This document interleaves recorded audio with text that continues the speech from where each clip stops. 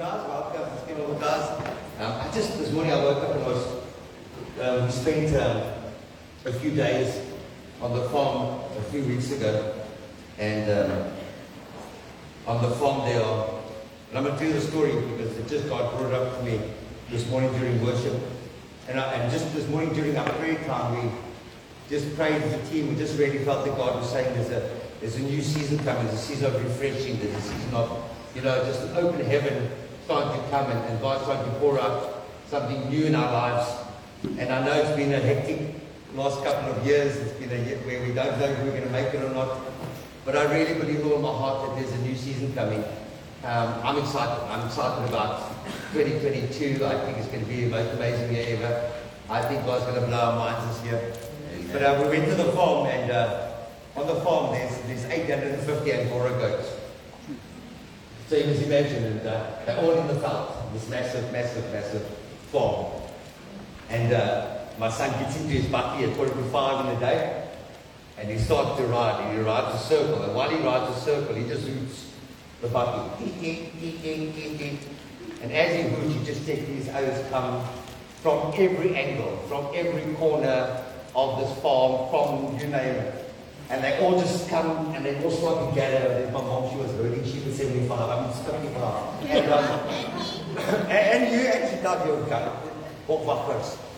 But it was amazing that 850 of these goats just come together like this. And they just walk, and they know exactly where they're going.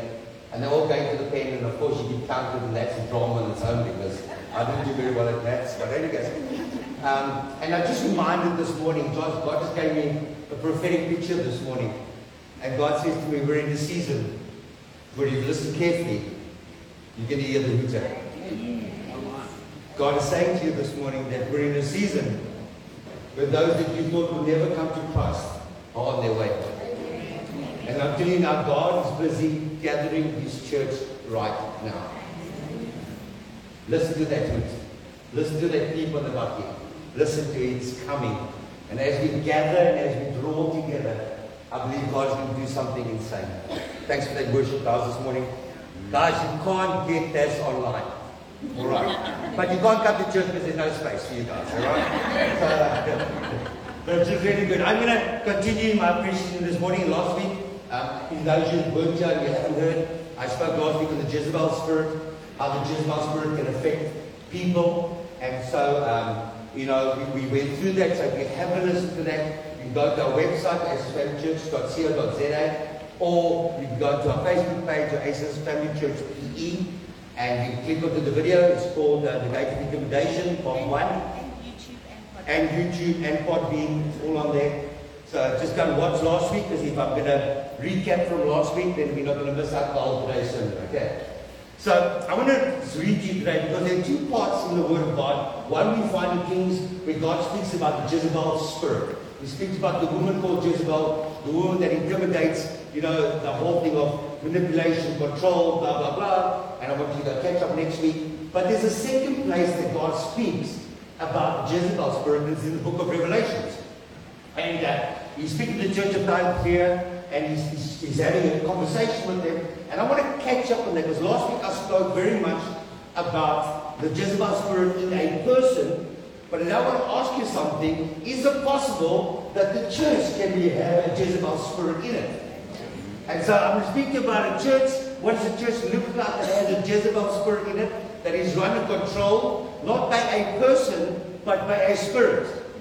So we've got to understand that the Jezebel spirit is a spirit, it is not a person. I had phone calls this week of guys throwing their wives out because of Jezebel.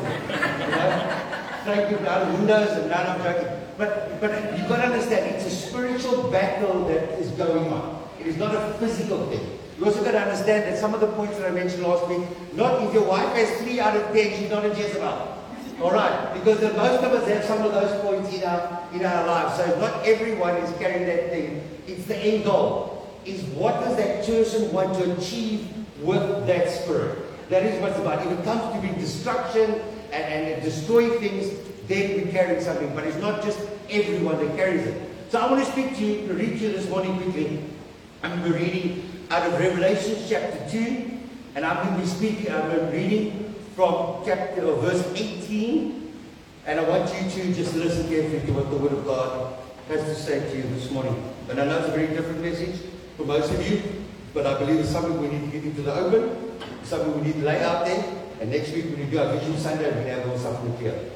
Okay, all right, and so he carries on and says, and to the angel of the church of Thyatira writes, these things says the Son of God, who has eyes like a flame of fire, and his feet like fine brass. I know your works, love, service, faith, your patience, and as for your works, the last are more than the first. Nevertheless, I have a few things against you, because you allow that woman Jezebel, who calls herself a prophetess, to teach and to seduce my servants, to commit sexual immorality, and to eat things sacrificed to idols. And I gave her time to repent of her ways. Alright, repent of her sexual immorality, and she did not repent. And indeed, I will cast her into a sick bed, and those who commit adultery with her into a great tribulation, unless they repent of their deeds. And I will kill her children with death, and all the churches shall know that I am he who searches the mind and the heart, that I will give to each one according to his works. Verse 24 says, now to you I say, and to the rest in the Thyatira, as many as do not have this doctrine, who have not known the depth of Satan, as to say, I will put on you no other burden, but hold fast to what you have till I come. And he who overcomes and keeps my works until the end, to him I will give power over nations. And he shall rule them with a rod of iron, and they shall be dashed to pieces like a potter's vessel. And also I have received from my Father, and I will give to him the morning star. And he who has an ear, let him hear what the Spirit has to say to the churches. Now let me just give a little bit of background here quickly. That John is on the island of Patmos. So this whole thing takes place in Asia Minor, which is basically Turkey today. So if you look at the map of Turkey today, or Asia Minor, you find that the 7 churches almost go in a circle. Alright? And in the 7 churches, we can work through some other time, the other churches. John starts to write letters to the 7 churches, but it's not just one letter to a church. You've got to understand, it's letter churches that have to hear what the Spirit has to say. So the 7 letters go to all 7 churches right around. Now this was about 95 AD. So John wrote the 65 years after Jesus was resurrected. 65 years. Alright? And so he wrote this book. Why? Because it was island of Patmos, and he says Jesus appeared to him and gave him the book of Revelation. Now, often we think Revelation is the end time teaching. Alright? I don't believe Revelation, book of Revelation is the end time teaching. I believe it's a now. I believe God is speaking to us now. Yes, there are signs of what the end time will look like, but you know what? So does Matthew have things of what the end time looks like. So does Luke have writings of what the end time looks like. For me, most people avoid the book of Revelations. Because you don't understand it, or you don't want to read it, or it's too hectic, or it's too harsh. I promise you need to read the book of Revelations, because it's a now book. It's very important. You've got to understand that when John wrote this, he was really over 100 years old. The average age for many of those days was about 50, 55 that lived. The reason why John was on the island of Patmos is because he wouldn't die. And it's the truth. You go read it. So what happened was the government couldn't get rid of him. At one stage, they put him in a massive pot with boiling oil to kill him. And the word says, and he still continued to preach. And he got out of the pot of boiling oil with not a mark on him. And so they couldn't kill him, so they exiled him to a Patmos. You know, like shifting someone to Lorraine. Just put it out there. Alright? And so, whenever God speaks to the 7 churches, there's 3 things that he does. Alright? The first thing that he does is simply this, that he commends them. And so every time you read one of the letters, there's a commendation. You know, well done. You guys have done great. The second part will always be a correction in what it is that you're doing wrong to the church. Alright? And then the last part of every scripture will be godly counsel. And God counsels the church. So I want to just go through a few things with you this morning. Alright? You've got to understand something, that when we read this scripture, it speaks to all the church. And I believe that every church somewhere along the line not only has to watch out for the Jezebel spirit, but every church somewhere around the line needs to take notice of all 7 of these complaints. Because at 22 years in ministry, you know what? We've been the loveless church. In 27 years, we've been the compromising church. In the 27 years, the 22 years, we've been. And believe me, I got probably the biggest heart in my life preparing this message. Because I realized how often I've allowed the Jezebel spirit to control this church. I'll confess it to you. And I only realized when I started preparing my sermon, I said, okay, God, what is it that you're saying to me? Now, you've got to understand something, that the town of Tiberias was a town that had a big statue of Apollos in the middle of it. And Apollos was the son of Zeus, which was the god. So that would be known as the city of the son of the gods. So whenever you read any other scripture in the seven churches, it says, let them hear what the angel of the Lord has to say. When John writes this thing, Jesus says this to him. He says, he carries and says, these things says the Son of God. It's the only place where he mentions, this says the Son of God. So when we speak about a church that has a Jezebelic spirit and a controlling spirit, we need to look at a few things this morning. And I'm going to ask you, speak to you quickly about what will a church look like that is under the control of a Jezebelic spirit. And you need to listen carefully this morning, because I think, you know what the problem with church life is today is that I think the church hasn't got a very good reputation. Yeah.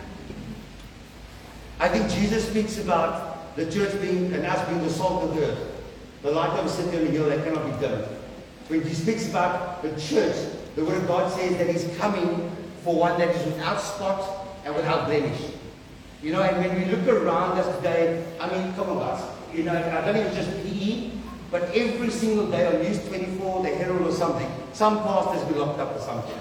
You know, right this week I read about a pastor that came from Zimbabwe and went to a restaurant and spent 1.2 million because he just wanted to bless people because God had blessed him. You know how many houses you can build 1.2 million rand? You know, it's crazy, it's madness out there. I think the reputation of the church has been tarnished. I really do. I think in our days when we were kids, the church was a place that was of honor. There was a place of respect. You respected your leaders in the church. You respected your pastor in the church. We respected the government. We respected policemen. We respected our firemen. There was a respecting all of our nation. And all of a sudden there's this dishonoring that takes place. And all of a sudden there's a strangeness in church life that basically all that pastors want to do is fold their pews and pay their bills, but we lose sight of what God is really saying to the church. What is our purpose on earth? And I think we've always got to start there. What is our purpose? Why did God create church?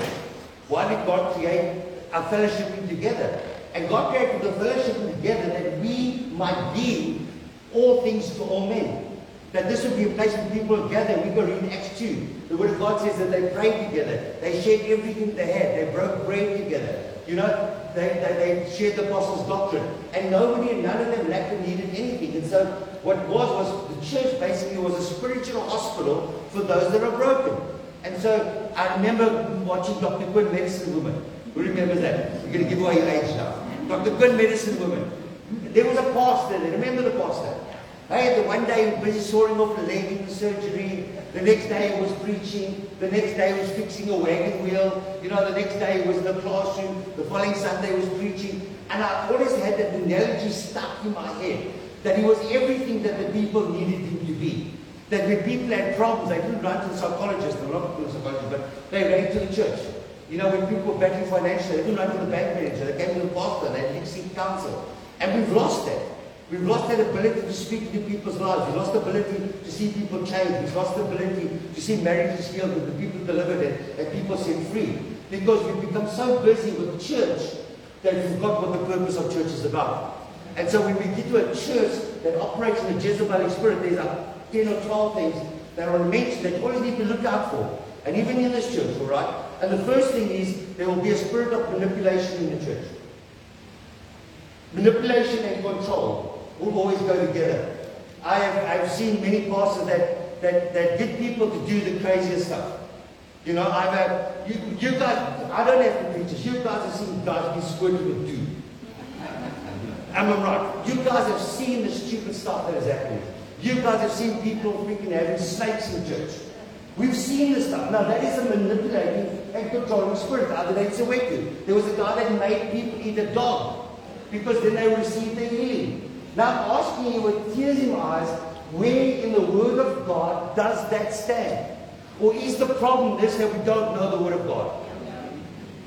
Maybe that is the problem. Maybe we don't understand the Word of God. Because let me tell you something. If you're a blood-washed, spiritual believer, there is no way you can allow this kind of nonsense to happen around you.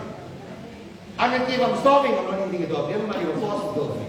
And there's even worse incidences that I can't mention on the pulpit that are happening. And so there's a spirit of control and manipulation. People are almost, like I'm going to say this, people are almost under a spell. Can I put it that way? Third thing, be careful of false doctrine and teaching. And that will be evident in a Jezebelic church.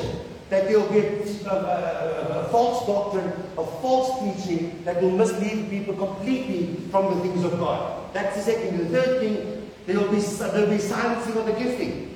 There will be no operation of the gifting. No prophetic will be speaking. No teaching will take place. No apostolic counsel. None of that will take place. And so when that gets missing out of church, you need to ask yourself, what is happening? Where are we in this thing? Secondly, they control the presence of the Holy Spirit. And we've seen that. As soon as the Holy Spirit moves, what happens? We shut it down very quickly. We say, no, we don't want this happening in the church. We don't want this happening in the church. We don't want that happening in the church. And the problem is this, is that if you take the Holy Spirit out of this meeting, we are just having a meeting. It's like we're all gathering for no reason. So basically, if the Holy Spirit is not present in this building, then you all just come to listen to me. And I'm not that good. I'm attractive, but I'm not that good. And so think about that. Think about that. That if you're coming to church for man, there's a concern. If you're coming to church for an encounter with God, there's something that changes. If you come to listen to devil sing some songs, there's a problem. If you're coming to enter into the presence of God, then you're in the right place. And so you've got to understand that the gifts are absolutely depleted at the end of the day. Alright? It will bring pride into your building. It will bring pride into your church, where people will just boast themselves, and we've seen this. We've seen, we went to Kenya probably about 16 years ago. And I'm not speaking badly about the Kenyan pastors, just listen to me quickly. But there was a spirit of religion that we have never seen before in Kenya. The problem was that every other nation was coming to Kenya to help Kenya. And so one week it was us South Africans that were there, and this next week was Australians that came, and they brought all the gifts and offerings and frankincense and myrrh, and the following week was the guys from New Zealand, and then there was the guys from America, and every week they would have these big crusades every single day in the parks, and 5,000 people would recommit their lives to God every single day, because everyone had recommit their life got some kind of gift. And they would walk up and go, well, we had 5,000 conversions today. But they say 5,000 gave their lives to the Lord yesterday when you preached. And so they would say to us, as I remember, they would say to us, no, if we're going to preach the Word of God, we had to wear a suit and a tie. So in Kenya, that's the way to go. Now that's the spirit of religion. It's the spirit of religion. I believe you, God hasn't got a clue what I'm wearing right now. Alright? Because it's not about the outward appearance. I'm also being careful, don't get up here with a mini skirt kind of thing. You know what I'm saying? There's reverence. But I mean, they wanted us to wear these suits. Why? Because they've been indoctrinated something that wasn't in the Word of God. And I can pick on religion, but some guys wear these fanny hats and robes and all this kind of thing. Why? Why? Let me tell you something, that when you start, when your pastor starts to wear robes and hats and all kinds of stuff, it's all for self-edification. And self-edification is the spirit of pride. And that's what happens when everything is turned to me, when everything is turned to the elders, when everything is turned to someone in your church, and they believe that the outward appearance you have to respect and honor, you don't. Let me tell you something, don't you dare honor and respect what this is. You honor and respect what comes out of this and what my behavior is like. That is the most important thing in church life. Alright? The spirit of pride comes in, you'll start to get a watered down gospel. We don't speak the truth, we don't call sin. All of a sudden, we're in a church that is compromising. All of a sudden, we're in a church that doesn't want to offend people. All of a sudden, we don't speak about the stuff. And all we do is we preach a little gospel that keeps everybody happy, but leads no one to repentance. There's no repentance in the church. There's a lack of accountability in the church. There's a lack of correction in the church. And these are big things. These are things because I want my pastor to keep me accountable. I want my husband or my wife to keep me accountable. And that is important because every one of us need to be accountable to someone. You know, yeah, we don't go down that road. There's no form of evangelism. There's no form of evangelism. And yet the Word of God clearly says in that first one, go into all the world and make disciples of all men. We need to look around and say, when last have we made disciples? When last have we evangelized? You understand that when the church has a Jezebelic spirit in it, what is the first thing that needs to stop? Evangelism. Why? Because the lost aren't coming to Christ, those in Christ aren't growing, and we aren't changing our community. We walked in this for a long time as a church. Let me tell you something. This was a big idea. Andrew said to me yesterday, he says, "Good, I love it when you preach how God gives you a hiding while you preach." I said, "No, I hear that." Very important. They will bring division in the church. And so quite the super mighty, you know, that the pastor really say that to you. I'm so offended for your parts, you know. Be careful. Quite the super mighty, when there's division in the church, when everybody's not on the same page, there's a problem. And so you've got to understand something. There are people amongst us right now that bring division. They don't even know they're bringing division. And what does division mean? It's not a controlling spirit that you have to do everything the pastor says. Is that if the body is of one mind, and as believers, and our statement is that we want to see the lost country of Christ, those in Christ grow, and our community change around us. If we are not seeing that happen in our church, there's an issue. But there are people sitting amongst us that they thrive on division. They thrive on forming their own little groups, their own little cliques, their own little clans. They draw people unto themselves. Be careful of division. Sexual immorality. We don't speak about sexual immorality. We don't speak about pornography. We don't speak about the stuff that we watch on TV. Why? Because we can offend someone. Now I'm going to be blunt. Let me tell you something. 20 years ago, when I started this church, there were things that I refused to watch on TV. And now all of a sudden, we just breeze over it. We know what I'm talking about. We used to put a movie on with too much swearing, and it was like, I will not watch this movie. You know, fornication and all these kinds of things, and we would switch off the TV. And now we start turning our head, and hopefully it just blows over. You know what happens? All of a sudden, that seed is planted in your head all the single time. Okay? All the time. And the Jezebel spirit, the Word of God says, that He says to that church, He says, that I have this against her, that she calls herself a prophet, to teach and seduce my servants, to commit sexual immorality and eat things that are sacrificed to idols. What do you mean by sacrificed to idols? Things that are holy, we are consuming and making of no value. The church becomes a place of entertainment and not a place of His presence. And I want to say this to you, and to my online congregation, I'm ready to throw that camera out of the window. Because whether we like it or not, that thing controls what happens here. Because that thing controls what time limit we have, how many songs we sing, how deep do we get into the presence of God, how do we pray for people. I'm not about entertainment. I've got no cameras, I've got no fancy stuff here. Because none of that stuff matters.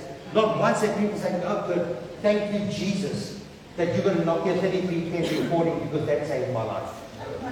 "Oh good, I'm going to thank you for the blue light because that really changed me." You see, we're missing the purpose. And when we get to a church that is more entertainment driven, and what this looks like, and how professional we are, and how great we are, we're in a bad place. We're in a bad place. You know, we should be content with meeting under the tree in the park right now. Yes. Let me tell you something. The best time of worship I had this morning was when they worshiped each other. And I'm not being horrible, deal. The best worship this morning, I got goosebumps when this was quiet, and you were singing. Because that to me was worship this morning. Yes, they led us, but this was worship this morning. I mean, who got goosebumps just when you guys sing? Correct.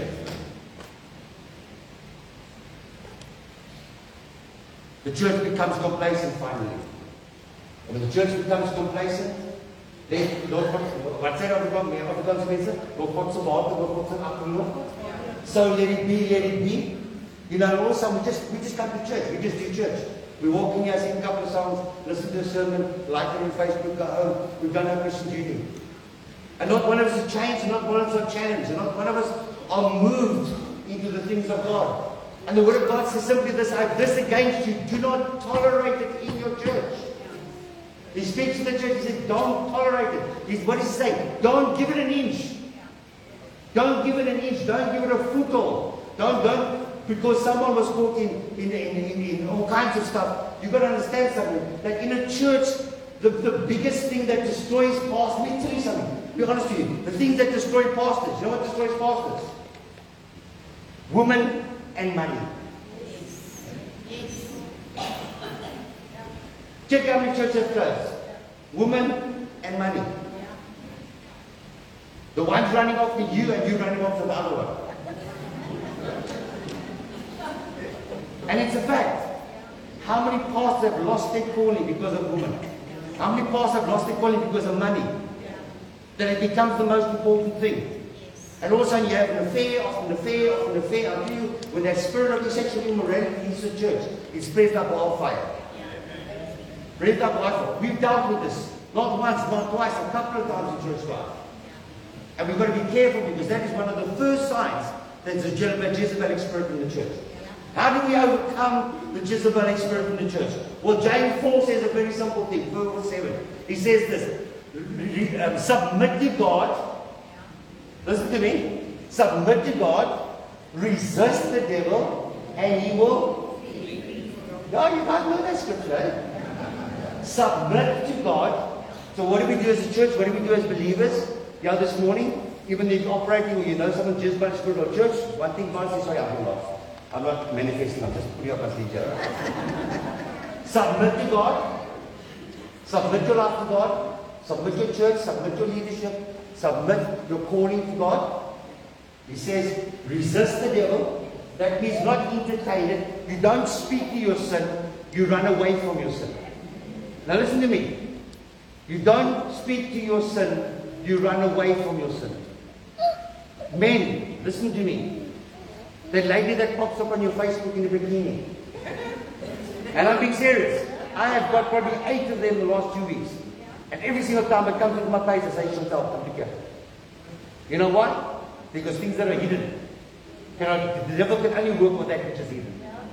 You cannot work with that which is exposed. I opened that thing, I said, Chantal, because there's another invitation. Someone from Moscow, Russia, I don't know. You know? And no big deal, as usual. And you know the problem is, men, listen to me, we entertain this. We click onto the page quickly to see if there's anything else. No, the Word of God says, resist. That means ignore it completely. I promise you, you need one bikini lady on your page. Hey? And all of a sudden it was Papa Ross. All of a sudden this thing goes crazy. All of a sudden, what else? What else? Listen to me. Guys, listen to me. Resist the devil.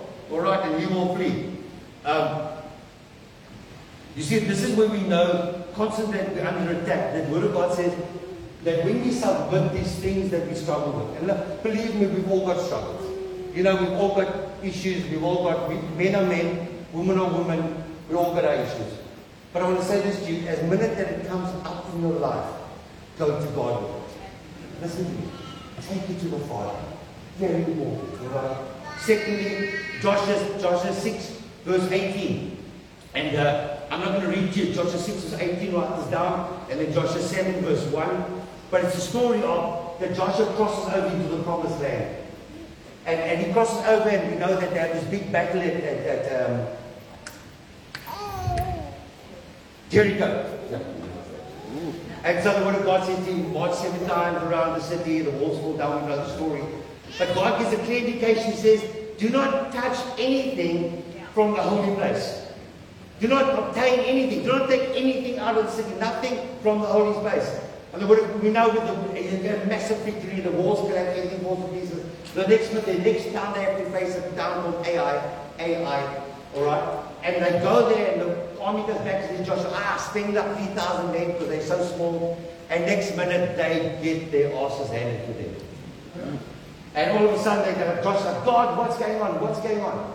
And God says, be careful. Somebody has taken something that of the holy place and put it amongst you. What was he saying? What was he saying? He was saying this. Don't think that you can take something from other religions and other cultures and add it to Jesus Christ. Amen. Listen to me. Because you will sow defeat after defeat after defeat after defeat. You cannot be involved in Eastern meditation and come sit down on Sunday morning and want to praise Jesus. Listen to me. What is holy is holy. And what is God is God's. And you cannot mix the two. Oil and water don't mix.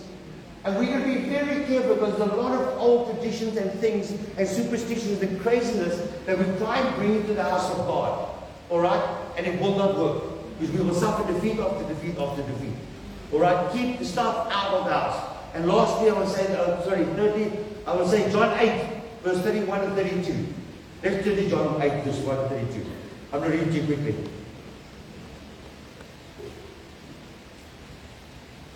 And I think this is so important that I've mentioned to you before this morning. That Jesus said to the Jews who believed in him, listen to this, if you abide in my word. Okay, this is the instruction. If you abide, what does abide mean? To live in. Alright, to dwell in. If you live and abide in my word, you are my disciples. You are true followers of Christ. He said, and you shall know the truth, and the truth shall set you free. The angels fell in the falling of the Keep the word of God in your mouth. Get to know the word of God. Let me tell you something. There's no easier way to see whether you're a Jezebelic church or not. Is the word of God. If the word doesn't say it, then you're in the wrong church. If your boss is doing stuff that are ungodly, then you know. And lastly, I want to say this to you. Pray for each other and pray for your leadership. It is so important. It is so important that you do this. So one, don't bring ungodly things into your life and expect God to bless you. Secondly, stay in the word of God more than ever. More than ever in what it is that you're doing. Alright? Learn to submit to God. Learn to resist the devil. Those are key things. And fourthly, know that you have to be praying for each other daily. Now listen to me, guys. Listen to me. So prayer is probably the most powerful thing that you and I have in our Christian arsenal. And it's the thing that is most underutilized. I mean, let's be honest with each other this morning. Let's call a spade a spade. And I don't want to put up your hands. But how many of you genuinely spend time praying for each other? Not just, John, just take care of Giesel and John, Lord, and Lord, just bless Stephen today, Lord. How many of us really take time to pray for our loved ones, to pray for our kids, to pray for their salvation, to pray for them through difficult times? How many of us really pray for our spouses that God, thank you for marriage, thank you for what you need to, thank you for what you need to the family, thank you for what you need to the body? How many of us do that? That we genuinely have received real time praying for each other? We don't. We just breeze over this stuff. I find myself most of the time this morning, just in my quiet time, before I even thank God for who He was, I was asking for stuff already. And right there I stopped and I went, wait, what are you doing? You haven't even honored God yet. You haven't even thanked Him for what He has done. And now you want to ask Him for more stuff. And this morning I just stopped and I thought, God, thank you for who you are. Thank you for where I am. You could be in the worst place in your life right now. But I want to say this. As long as you've got breath in your lungs, God says that you're still the apple of His eye. He knows you by name and He has found favor in His sight. The word says, that he's got the whole world in His hands. Guess what? You're part of it. And I don't care how tough things look right now. I don't care how difficult things look right now. I don't think if things are falling apart around you. Let me tell you something. Sometimes things aren't falling apart. Sometimes they're falling into place. Yeah. I read an article in closing yesterday by Rick Warren. And he was speaking encouragement to the churches. He was saying that the last 18 months He's counseled more pastors that are leaving the ministry than the last 52 years of ministry. At the moment, 1,800 pastors in America are put in the ministry every single week. 1,800 pastors. And you know what the thing is? We've lost our faith. Why? Because we let everything else destroy us. But yet the Word of God says, seek ye first the kingdom of God and His righteousness, and all these things shall be added unto you. You see, when we lose hope, there's a big difference in our lives. And we've got to understand something. We've got to learn to push through. And when things get tough, you know what the best thing to do is? Keep it simple, stupid. Keep it simple. We get far too complicated. When things start to fall apart around us, let's do the basics well. And once you've done the basics well, we can allow God to give increase in your life and in my life. And so I trust that you understood what I was saying this morning. I pray this morning that you'll keep me accountable for what I preached this morning. And you'll remind me that there's certain things that we need to sort out in our lives, not just in our life, but in church and in our life groups and all these kinds of things. And I really want to pray, and I want to ask God, you guys, this week, get into the Word of God. Get into time of prayer. Let me give you a challenge. Just choose 5 people this week that you want to pray for. How's that? 5. So go home and just write down 5 people's names on a piece of paper and stick it on your cupboard. Because you're all going to be dressed every single day. Okay? Stick it on your cupboard and tell you what, pray for those 5 people. You don't ask for a thing. You trust God for those 5 people's lives to be changed. And next week we'll change. And I can promise you that if you're in the Word of God and you're in the presence of God and you spend time in prayer, be very, very, what is the word? Yeah, anticipate. Expected, sorry man, expected for God to do something. Amen. Amen. All right, let's stand. I don't want to close in prayer this morning.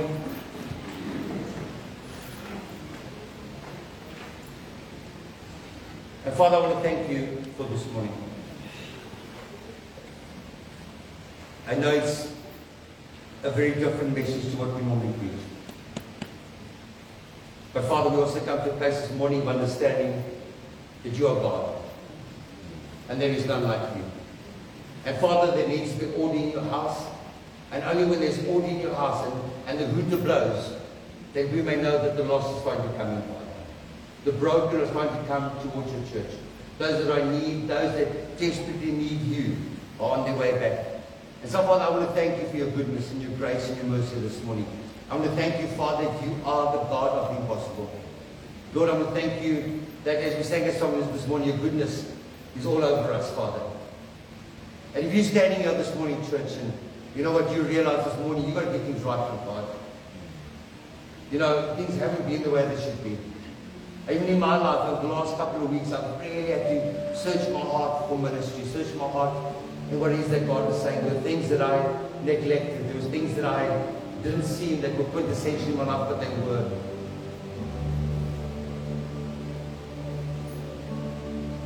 And we're all not going to be warriors tomorrow. But I know that one step forward is a step in the right direction. And you might have a lot of questions, and you might have a lot of hurts in your heart right now, and you might be angry. And there might be unforgiveness in your heart, there might be bitterness, and you know, you might be angry with God for what has happened in your life. And come on. We all carry this stuff. This is not me speaking to one person, this is me speaking to every one of you. And the more we try to serve God and the more we try to come back, that thing just draws us away. But I thank you, Father, the word said that in your presence there is peace and joy and deliverance. In your presence there is healing. In your presence there is salvation.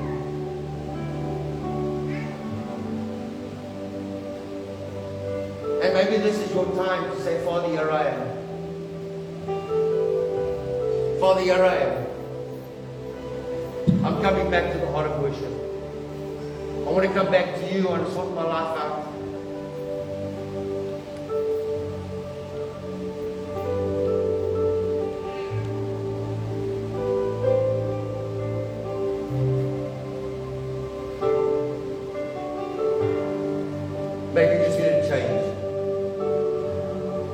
maybe your life has just become incredibly overwhelming right now. And maybe you just need prayer. Or maybe you just need to say, Father, here I am. I need to commit my life to you. I need to recommit my life to you. And if that is you, I want you just to put up your hand where you are and put it down. Thank you for that hand. Anybody else? Thank you for that hand. Thank you for that hand. Thank you for that hand. Thank you for that hand. Thank you for that hand. Anybody else? Thank you for that hand. Thank you for that hand.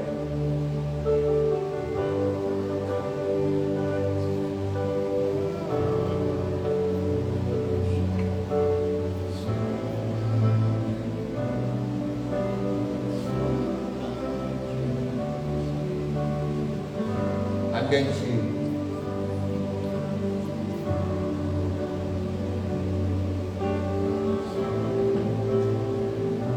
going to get us to pray together this morning. And we're going to pray the sinner's prayer together with those people that have put up their hands this morning.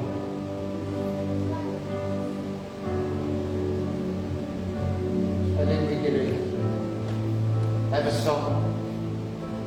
Jason, can I ask you, can you guys just stand at the door with the baskets? I don't want to upset what is happening here now. Just put the basket at the door, put your collection offering in the basket. Please, I'm not making light of your giving. But right now, I believe you giving your life is more important than what falls in this basket right now.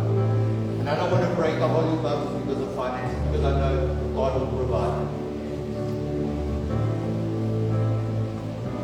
But if you put up your hand this morning, that even as we sing that song, and I really, guys, I want you just to give us a few minutes, okay? Don't rush. I know I'm a little bit over time, but just honor what is happening in front here.